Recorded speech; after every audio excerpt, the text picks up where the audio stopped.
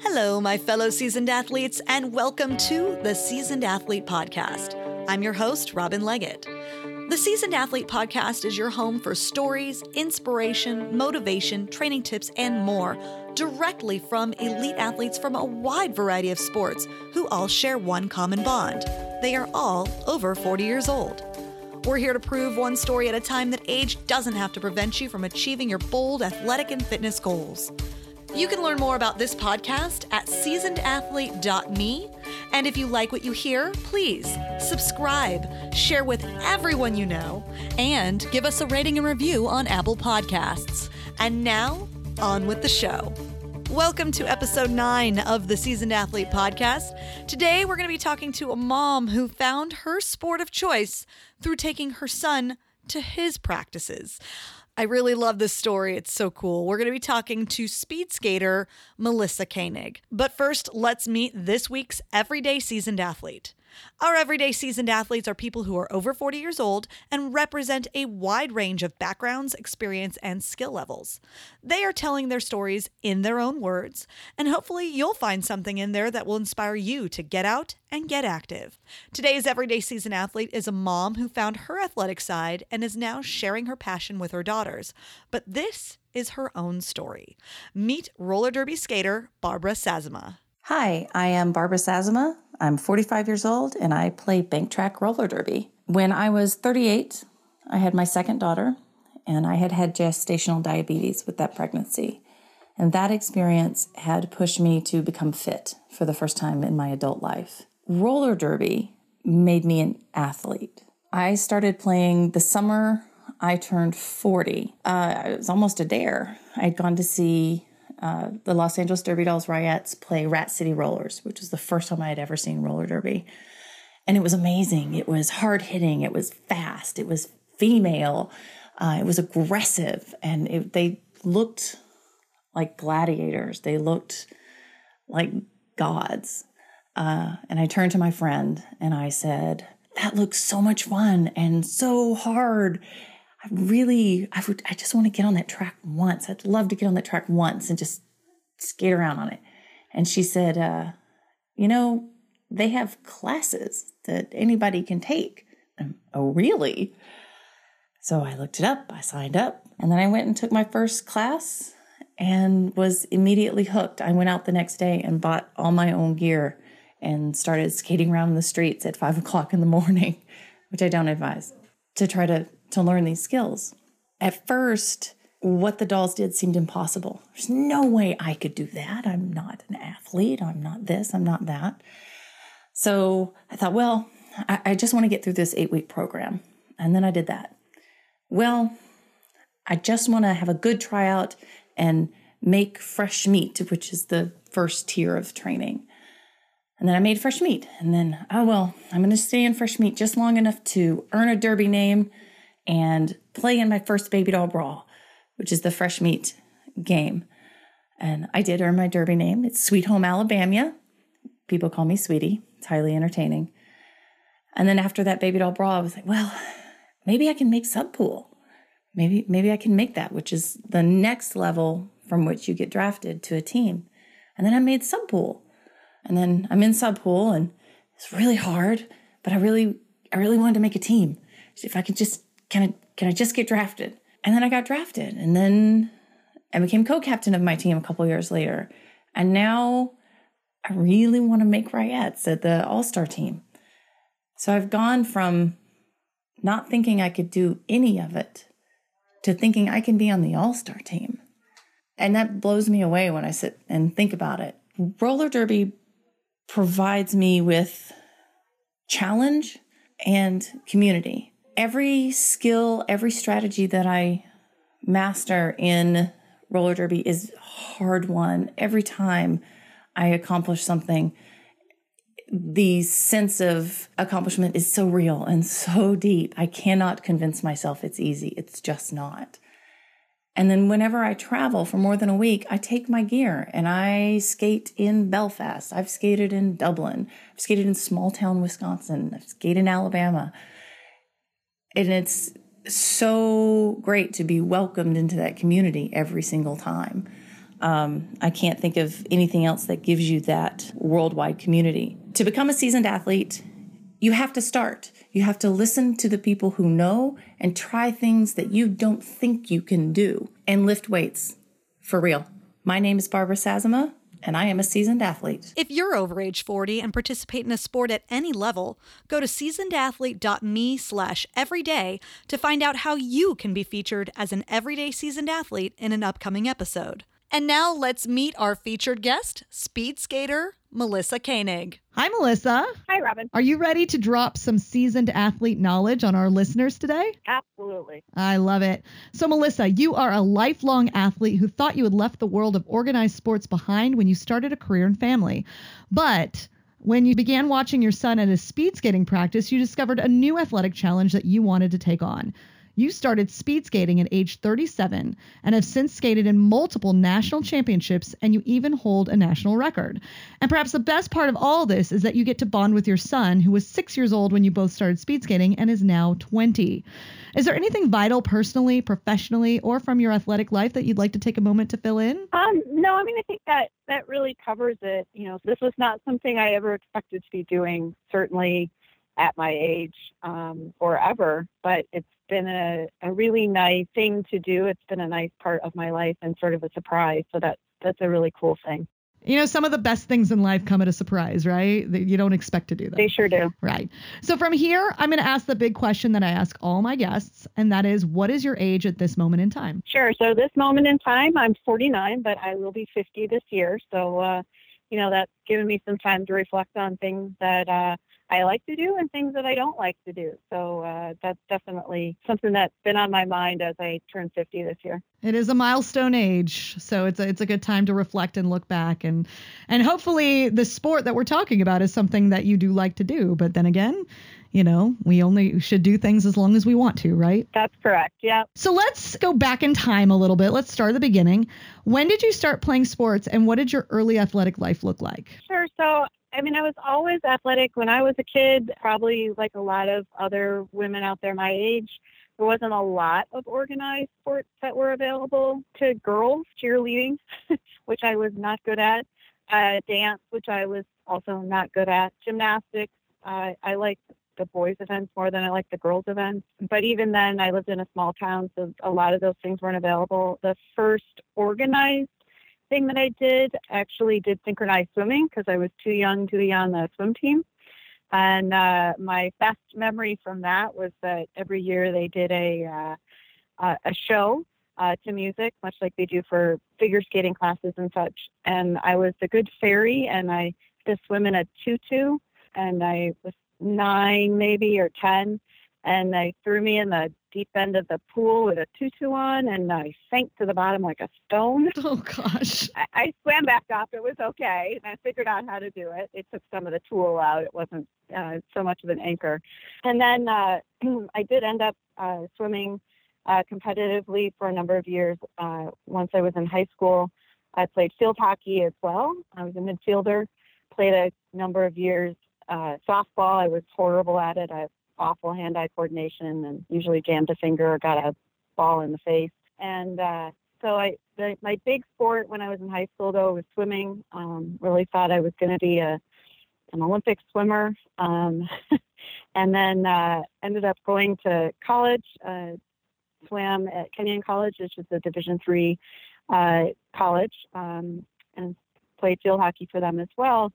And ended up having a career-ending injury. I had to have knee surgery my sophomore year, and my junior year I tried to come back, and I was given the option of swimming now or swimming then, or walking when I was 30, and I chose walking when I was 30, which was not the easiest choice at the time, but was definitely the right choice. And then, kind of did athletics, but nothing organized, ran some, cycled some, didn't do anything really organized until I started speed skating when I was in my 30s. And let's go into some detail about how you found your way into speed skating in your 30s. Can you talk about that a bit? Sure. So my son, I thought, ice skating was something that I had done as a kid, although I'd never had any formal training.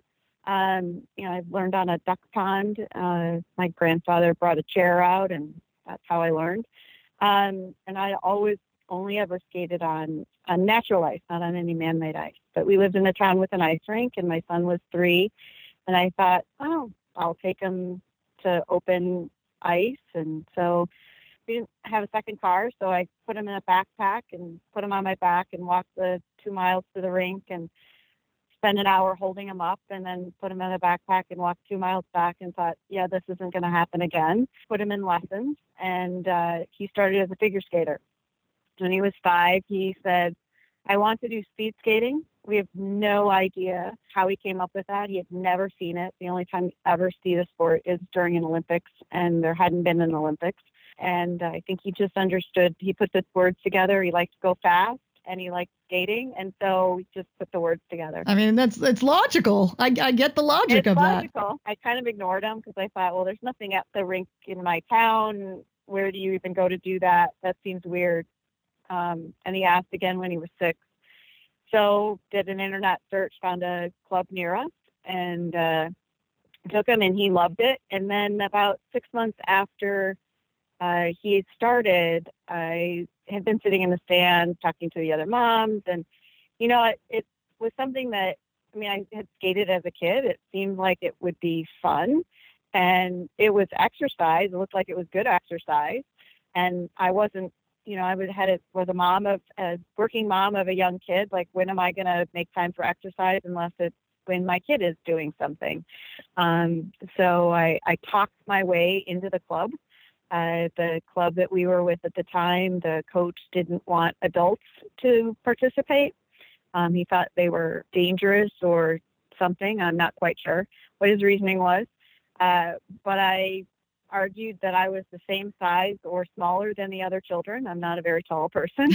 And when I put a helmet on, you couldn't tell the difference between me and the 13-year-old boys. So kind of blended in, and the rest, as they say, is history. I think there's a lot of moms that could relate to this situation. And, moms take their kids to sports practice. They watch their kids at sports practice, and they often lament about not having time for their own workout.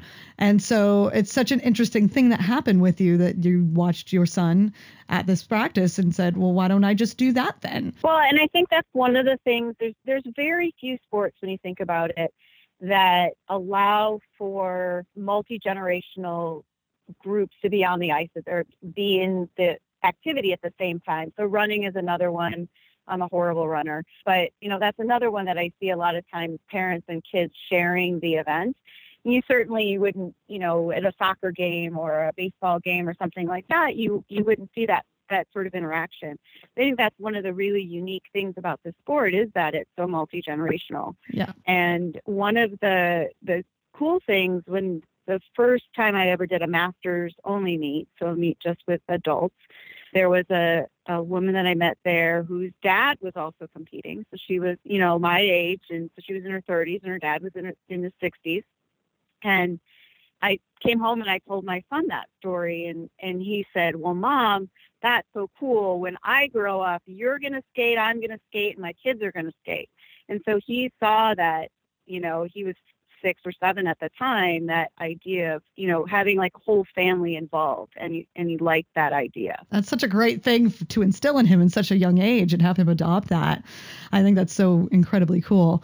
So let's talk about the sport of speed skating itself, because people listening may not fully understand what that sport means, what it entails.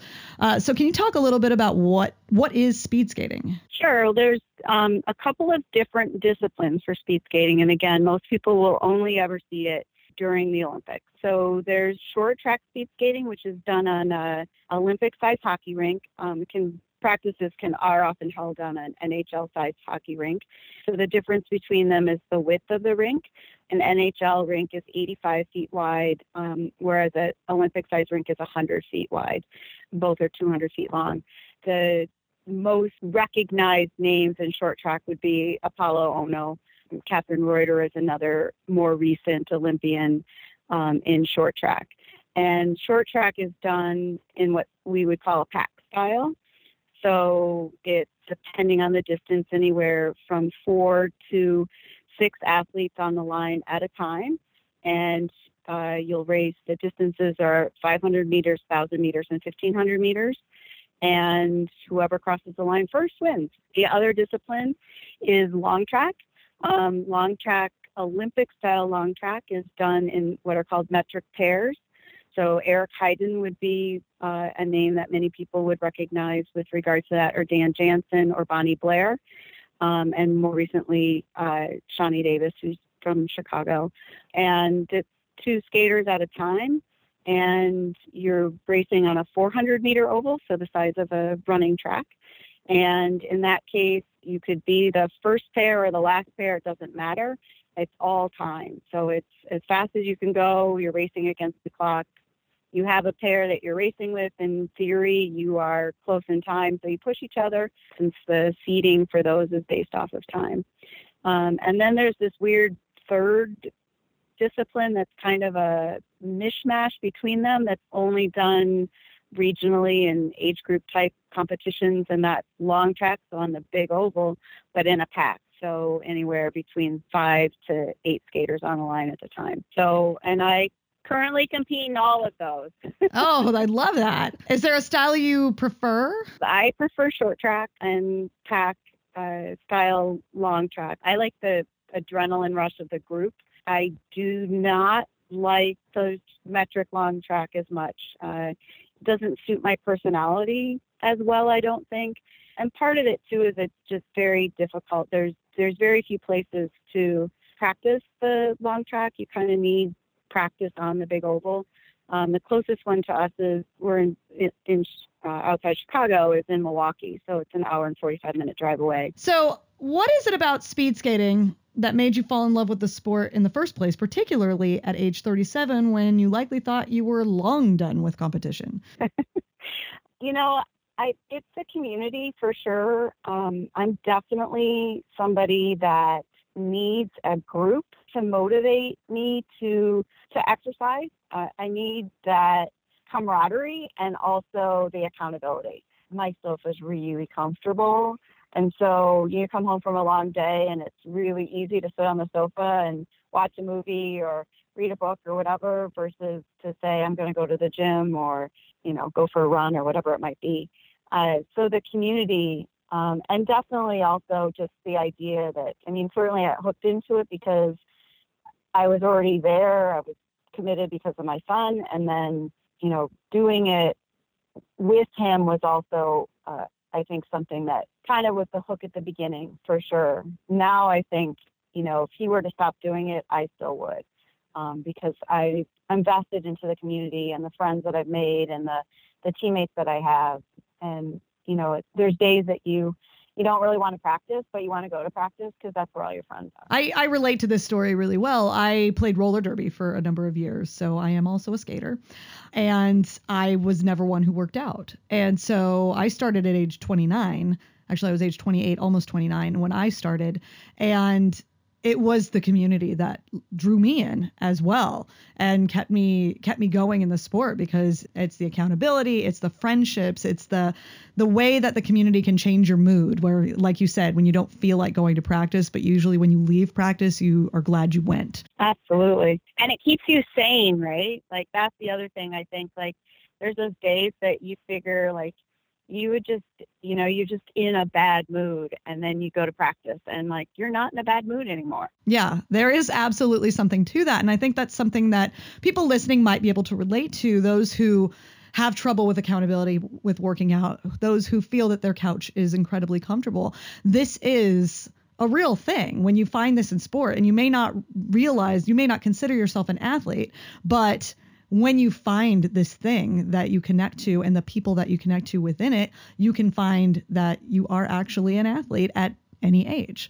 It's a thing that I've experienced, a thing that you've experienced, and the people that I've talked to in this podcast, I'm hearing these stories over and over again. So it's a real thing. And I think the other thing, and I've actually encouraged other parents, not just moms, but the other thing that as a parent of a child athlete that I think was super important in doing it myself, and why I've encouraged other people to do it, is that you are way less hard on your child because you know what it takes. So I've encouraged, in fact, I have 3 or 4 moms, I think, that are going to take our intro class this summer. And I don't know if any of them will ever, stick and continue to do it and skate. But I think for all of them, it's going to be an experience that helps them be better parents, because, it's so easy when you've not done it yourself to say, why didn't you do that? And one of the interesting things that I was in, actually took a team. I was a coach and the team leader for a group of college-age skaters who participated in the World University Games in Kazakhstan this past February.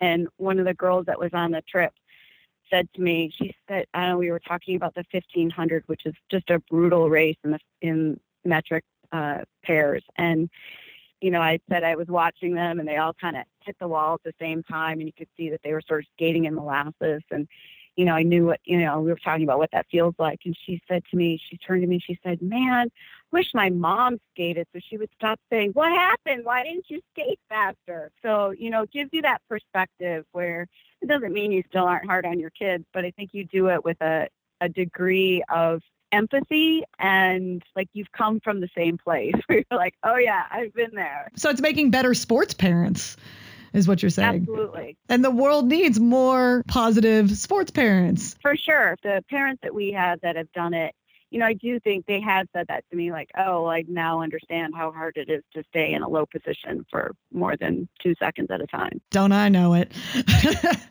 So tell me about the first time you competed in a national championship. So the first time I competed in a national championship was in pack style long track. It was in Roseville, Minnesota, which is an outdoor oval. It was also happened to be my son's first national championship. My husband came to that meet. He doesn't come to most of them. He doesn't like cold weather. He prefers to do marathons in warm places in the winter. And we woke up the first morning of the competition, and we turned on the Weather Channel. And Minnesota, through Roseville, Minneapolis, was the pick city on the Weather Channel for the worst weather in the country. Well, how about that? Snowing sideways, and I think about minus 20 or so wind chill. And we had to skate outdoors in our little leotards, our little spandex outfits. And I didn't really come super prepared, so I didn't have a face mask. Oh, and then we get to the rink, and I was the only one, I guess, that had registered in my age group, so the only Masters 30 lady. So I said, well, where's my group? And they said, oh, you were the only one, so we eliminated your group, and you're going to skate with the senior girls. I was like, how fast are they? Because these are like the kids that are like actually seriously training, and they're like 19 to 29. They're not moms typically. And yeah. So I said, so like what's actually going to happen here? And it was okay. They just lapped me a couple of times in the 3,000, which is 7.5 times or 8 times around the oval. But they were really nice as they passed me and encouraging. There were 4 of us in the group, so I came in last in every distance except the 500, where I came in third. So that was really awesome, and I felt very proud of that third place medal. Like that was a big deal. Yeah, it sounds like it wasn't exactly expected. No, I figured, I'll just come in last in every race. It'll be okay. Yeah, and then you went and surprised yourself. So excellent job. Congratulations on that. Oh, thank you. So let's talk about the entirety of your speed skating career. How many speed skating competitions do you think you've done over the years? Oh, too many to count. Way too many to count. So our season runs from September through mid-March, and starting in October, typically there's at least one competition a weekend. So that's a lot in just a season. My son and I both like to compete, so we both like racing. There's certainly folks on our team that they just like to do the sport for exercise, and they don't like to race. I have a really good friend who, she's a super great skater, hates competing. And that's okay. And my son has a friend like that as well. So a lot for sure. So that's, however many weeks that is, 24 weeks is a season, probably at least 15 competitions in that season, if not more, over many years now. So the answer is a lot. Yeah, a lot. Yeah. Without getting out a calculator, the answer is a lot. And the answer is a lot. That's a fair answer. Can you take us back to your worst race or worst competitive moment or hardest day on the track? I think, that's a hard question because I think there's one of those in every season. I mean, there's certainly some competitions that stand out. My very first competition, I have no idea what I was thinking. I had practiced for 2 weeks. I'd basically done no exercise for years. I practiced once a week, and we wouldn't really call it an intense practice that I was doing. And I thought, oh, well, short track is sprints. That should be okay. I can do a competition. And then, like the night before, I looked up what the distances were. I was so clueless. And I thought, wait, the first race is the 1500? That's like a mile. Who thinks that a mile is a sprint? Like, this is silly. Also, nobody told me there was a novice division. I was just like, oh, I'm old. I'm in the masters group. And realized there was this other group that skated fewer laps and were all slow. So I skated with these other masters ladies, one of whom had been an alternate for the Olympic team, one had been a North American champion. Well, let's just say that, yeah, they lapped us a lot. Yeah. And in that 1,500 meters, which is 13 and a half laps, my now teammate lapped me 5 times. And so that whole season, I knew that I was getting better if she lapped me fewer times. It's nice to have a benchmark like that, Yeah. And now, we're pretty close in time. Like, we're training partners now, which is like the cool thing. So, there's, growth is possible. And then I think the other thing that in terms of lows, and it's not really a low, but it's something that psychologically is really hard, is that in actually most of my athletic career in these individual sports, there's not a lot of girls that do these sports. And so often you find yourself competing against guys. And so it can be really uplifting when you beat a guy. Like, I don't know, that just makes me feel like I've accomplished something because I know that they're bigger and stronger than me. So I feel accomplished when I can do that. But you spend a lot of time chasing, and that can be really hard when you just know that you're just outclassed. And so I worked really, really hard to make a qualifying time so I could skate with this group of girls. And when I say girls, I mean girls. These are 12 to 17-year-olds. Yeah, actual girls. This season, I really fluctuated back and forth between skating with them and not skating with them, just because at some point, it's really hard psychologically to know you're going to come in last all the time.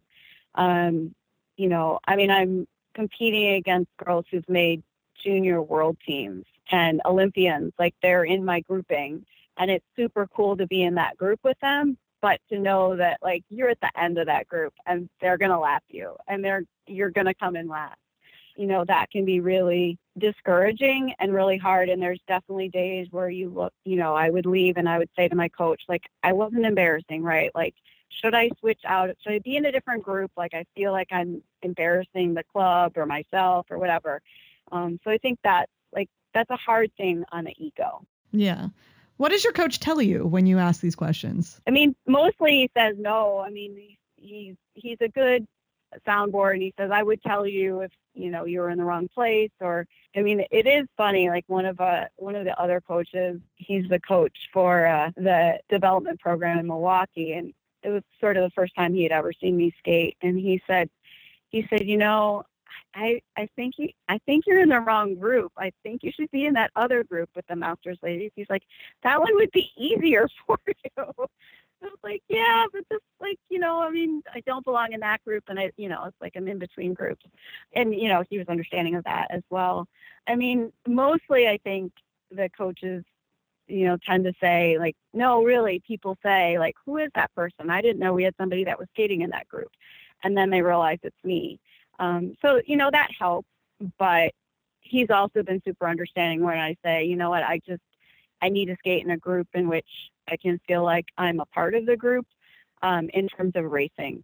So I tend to bounce back and forth just because I need both experiences. Like, I think it's good to be pushed or stretched at times, but it's also important to put yourself into situations in which you can feel successful. Does that make sense? It absolutely makes 100% sense to me, just based on my competitive experience. It's like in my years in roller derby, and I now am involved in obstacle racing, where it's like you want to put yourself in a position where you're going to be pushed, even if it means you're going to be outclassed.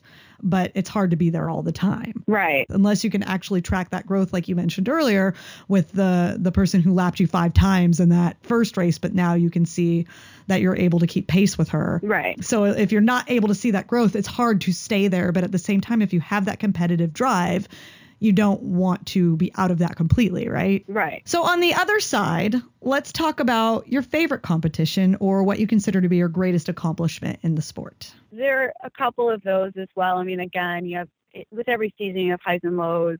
I mean, for sure, my very first national championship in short track was a huge accomplishment. It was something that, I came in third, I came in second, I came in third, it's like always, but I never got to see that, I was never at that first. And it was a really competitive group. And, I just skated really smart races. It came down to like the last race. And, my teammate, my training partner was going in, she's in the next older group, and she was getting on the ice after me. And it was just very emotional to know that like I had finally achieved that, that goal to be a national champion. So that was like, just a really, really cool thing to do. And then another friend, and she's an official, like the national medal was sponsored by her family. So that was really cool as well. And then last year a few years ago, the long track metric, again, not my favorite one, but their qualifying times to skate in a national level competition called the American Cup. So this is, the athletes in this grouping are, junior national team members, the World Cup members, Olympians, etc. So it's like pretty elite level. A number of years ago, I had qualified to skate in it. And then they changed the qualifying times, and they were really, really fast. And then I worked to get the qualifying times for Masters set at something that was more reasonable, although they were still a stretch. I was still 3 seconds off the qualifying time, I think, in the 500, which doesn't sound like a lot, but it's a huge, it's a huge amount of time to drop. And last year at the end of the season, the last competition, I made the qualifying cut to skate the American Cup this year. And so that was like, I just thought it was never going to happen. There was just no way I was ever going to hit that time. And so to get that time and to achieve that standard and be able to compete on a stage with, other athletes that are, really at the top of their game. I mean, I came in last. But you were there. You got to be there. I was there. And actually there were times that people fell, and I still was slowing down. Oh my goodness. There was one of the girls that skates with my son, and she fell in one of the races, and I thought, okay, I won't come in last on this one. And then I was like, oh my goodness, are you kidding me? Like, you fell and you were still faster than me. But I was there, and it was good. So I represented the Masters ladies. There aren't very many of us that compete, so that was good for sure. That's awesome, and it's so cool that you got to be there. So congratulations for that. Thank you. You're welcome. So as we mentioned earlier, you and your son share this common bond over the sport. Can you talk about what it's like to train and compete with your son? Sure. So it's really special for sure, and I think we have a relationship that's pretty unique in terms of, we just spend a lot of time together. It's a bit of a delicate balance as they start to be teenagers, where they don't always want their mom hanging around, and and plus I know all of his friends, right? And I'm like really good friends with all of the girls that I compete with that are his age, that are his teammates as well, because we skate in the same group. So that's kind of weird, I think, sometimes. but it's been a really cool experience. And one of the things I think that's really interesting about it is that there's a bit of role reversal that happens. Certainly when he was younger, it was more of a traditional sort of thing, although he was definitely more accomplished as a speed skater than I was when I started. So there's this thing that happens where this kid starts to become not the parent, but like the one that knows more. And so like he's a really good coach, and often he will coach me on things and give me feedback and advice. And so it's kind of a cool relationship. It's a very different dynamic than if it was just a parent-kid relationship. You know, I mean, it's definitely the parent-kid stuff that's in there, but that having that sort of, hey, I've got this advice I can give you, try this and see if it works kind of a thing. It creates more of a level playing field, I think, and more of sort of a peer relationship, which is really cool.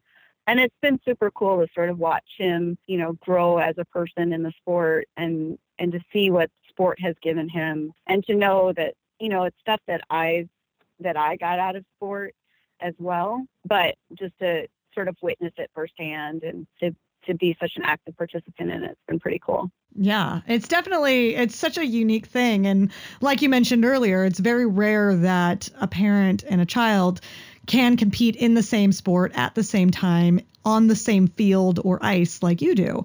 So it's a unique and special thing. And it's something I've seen in roller derby as well, because we have junior roller derby and they're not competing in the same games, but their practices are right after each other. And so there's a lot of mothers and daughters in the sport, and it's a really cool connection that they get to have. Yeah, I have a really good friend who's two daughters. She and her two daughters all do roller derby. Yeah. And it's really fun to see that. Yeah, absolutely. So what types of unique challenges, or maybe even conversely benefits, do you find that you encounter as an older athlete training and competing at a high level like you do? I think definitely you learn to train smarter early on. You know, I was I was running the program like the 14-year-olds were.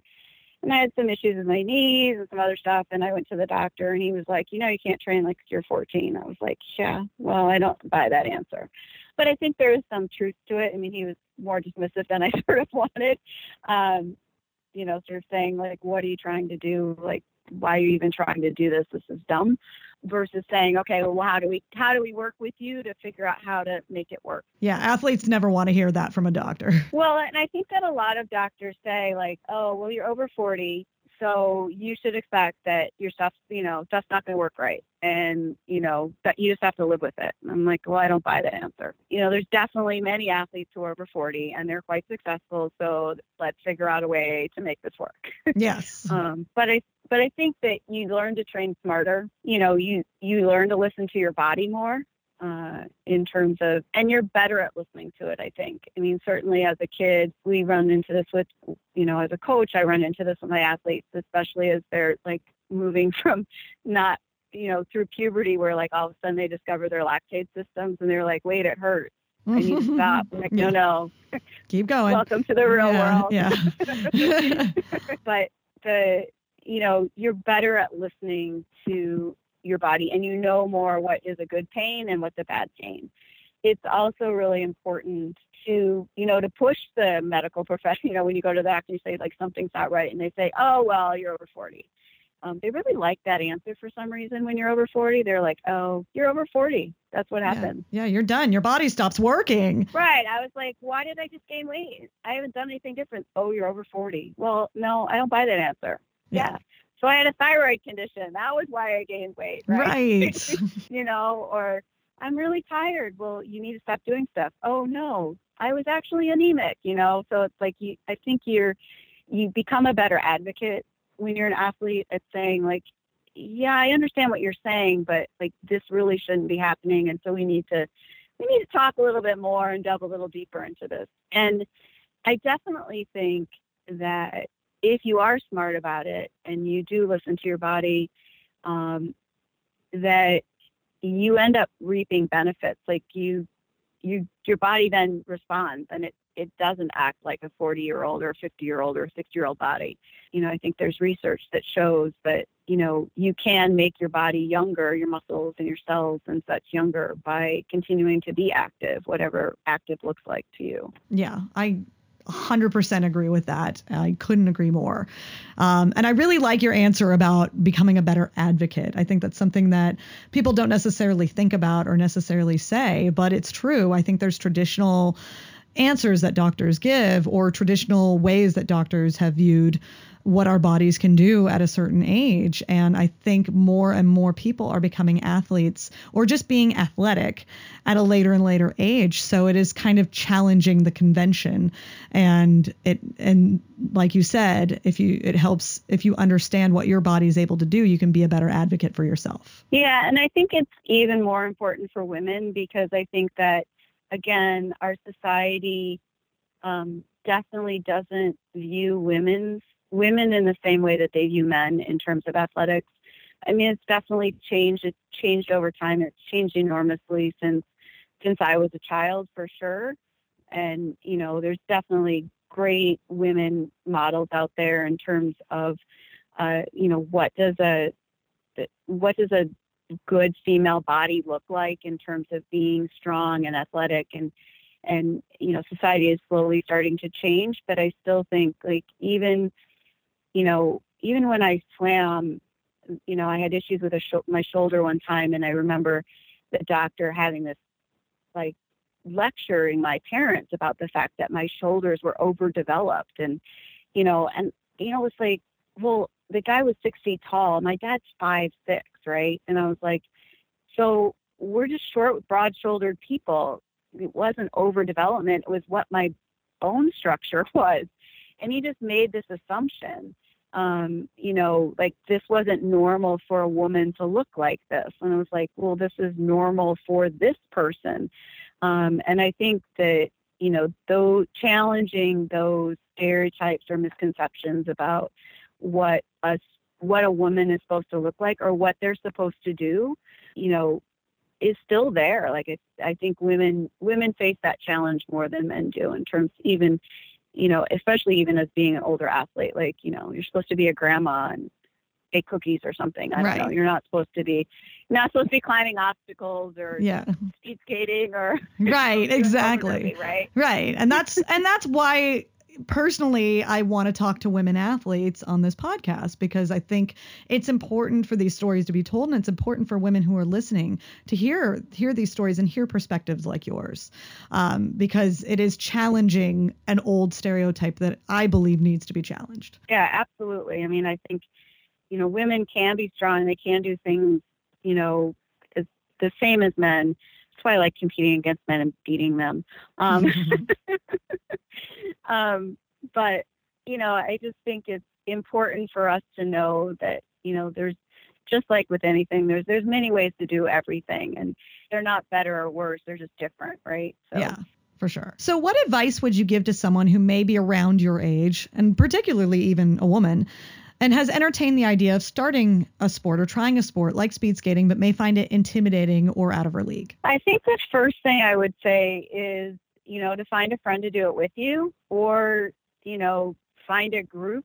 For sure, start, for a group. Like, I know I've had this conversation with my sisters, like, had trouble, like, saying, like, well, we should really go out and exercise, but, how do I get started? And I'm like, you need to find somebody to do it with. You need to find a group, find something that you enjoy doing, and do it with other people. There are certainly people that like doing things solo, but I think they're the people that, probably need less push to stay involved or to get involved. And I would say I would try to find some place that allows you to do things at an introductory level. So I know, like, we do introductory classes. They're 3 weeks long. I know my friends that have done things like roller derby. You can probably speak to this. Like, often there's like a intro night or something like that where you can go and just try it. Yeah, my league has a whole program for beginners. Yeah, that whole 8 week class. Yeah. Or find I know there's a lot of there's now a lot of social groups that do events where you can go and you can try kayaking or curling or rock climbing or trapeze artist or whatever. Just, I think, trying something new. And we always talk about this with kids, And even in my job as an educator, work in higher education, we talk about global experiences in terms of getting people outside of their comfort zone. And that's when like there's a growth, you end up having a aha moment or a growth moment, or, something new happens when you push yourself outside of your boundaries. And so I think that's really the advice I would say, is not to be afraid to try something new. One of the even simple things, oftentimes, especially if you're, a parent, you're taking your kids to lessons. Oftentimes they have parent lessons as well. Skating lessons. Again, I knew how to skate, but when my kid was taking figure skating lessons, they were like, well, they had adult lessons at the same time. Okay, well, yeah, I'm there. Sure. And, it's like, or even getting involved, in those sports that, again, if you're taking your kids, like I know there's parents that live in our neighborhood and they'll get involved by helping coach a team. And so that gets you, running around and playing with the kids or whatever. And it's a good entry. And then I think you just, in terms of the next steps, you have to be realistic about where you are.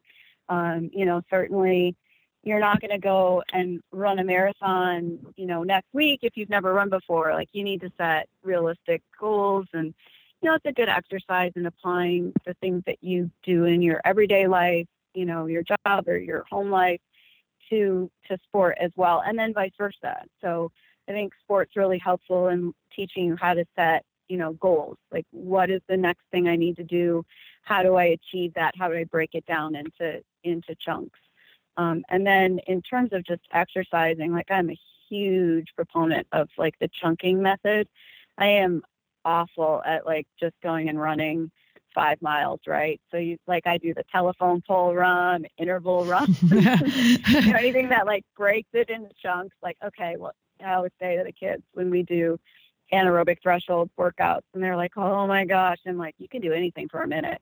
Like you can probably hold your breath for a minute, right? Yeah, so I say that all the time. You don't have to worry about the fact that we're doing 30 minutes of it. Like you only need to get through the next minute. You only need to get through the next minute. I think, a lot of that is really good life lessons too. It teaches you coping mechanisms. Like I can make it through this next meeting. I can make it through this next tantrum. I can, whatever. Like you learn how to say, all right, I can survive whatever it is. I can survive it for a minute. Yeah, right. It's easy to get overwhelmed by the entirety of what you might have going on in your life. But to be able to break it down into chunks, like you say, is so helpful.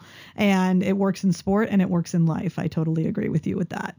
Yeah. So do you have one parting piece of wisdom that you'd like to share with our listeners before we go today? I mean, I think it would be, similar to what I just said, which is, have the courage to try something new.